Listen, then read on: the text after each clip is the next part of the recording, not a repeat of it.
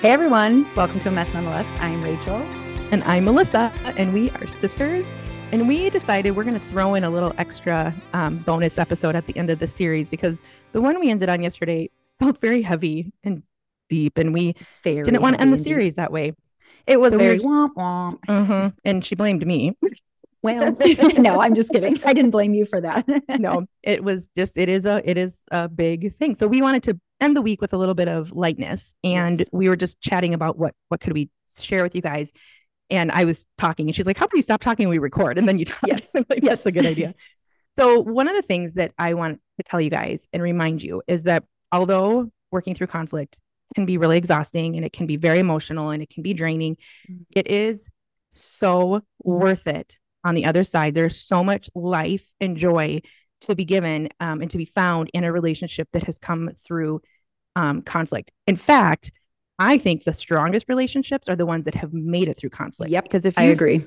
Never gone through conflict with someone, you don't even know what your roots can't grow that deep. Exactly. Because if it's not tested. No, exactly. And so, and like my husband and I, we've been married for almost 25 years. We have had some hard things, and our roots are so deep that we know that any storm can come in and it's not going to knock us over. We might have to work hard to stand strong in it, but we're not going to get blown over. There might be some big cleanup of branches that fell down. Yep, exactly.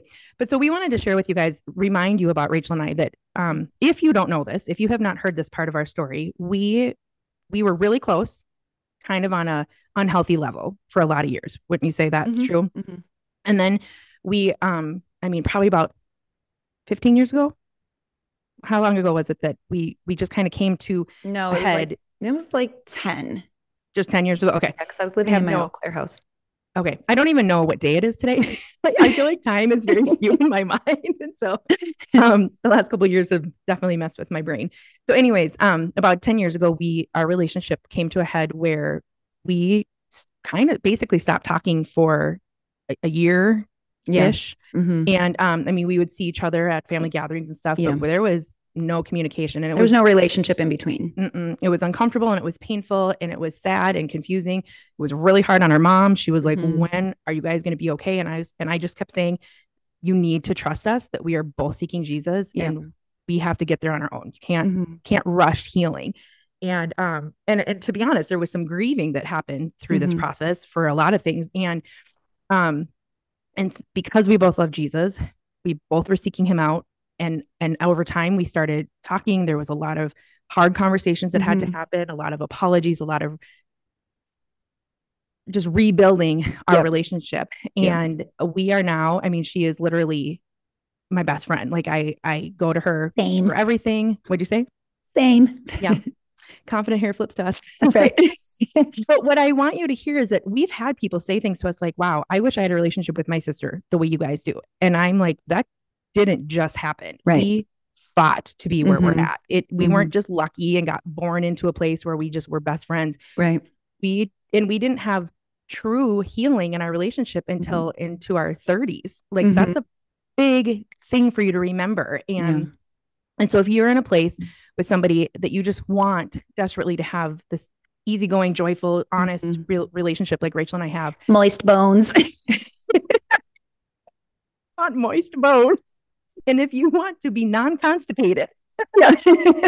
Oh, wow. We brought out some really doozies.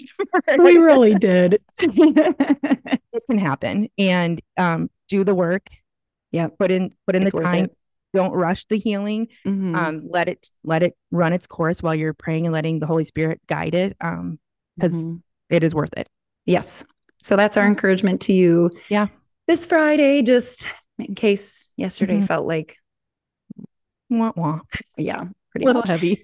A little heavy. So just a reminder, it's worth it. And Melissa and I have worked through conflict with other people in our lives. We both fought through it with some of our kids. We fought through it with our husbands. We fought through it with our mother, our brothers, like our siblings, sisters-in-law, like, man, we are just fighting all the time. We are. And the thing is that because there's conflict everywhere, because we are human. Right. And like Rachel had said a little bit ago, that if we find that we're having the same conflict with multiple people, we are the common denominator. So that is something to look at. But also there is just conflict because we are all imperfect. We are all human, and we all come at things from our own past and our own hurts. Right. And so if you feel exhausted by it, I encourage you to flip your script in your mind and be like, this is going to bring joy. This is going to bring freedom, instead of like, oh, I'm just so tired from this. This will unbind me. It will. Yeah. Yes.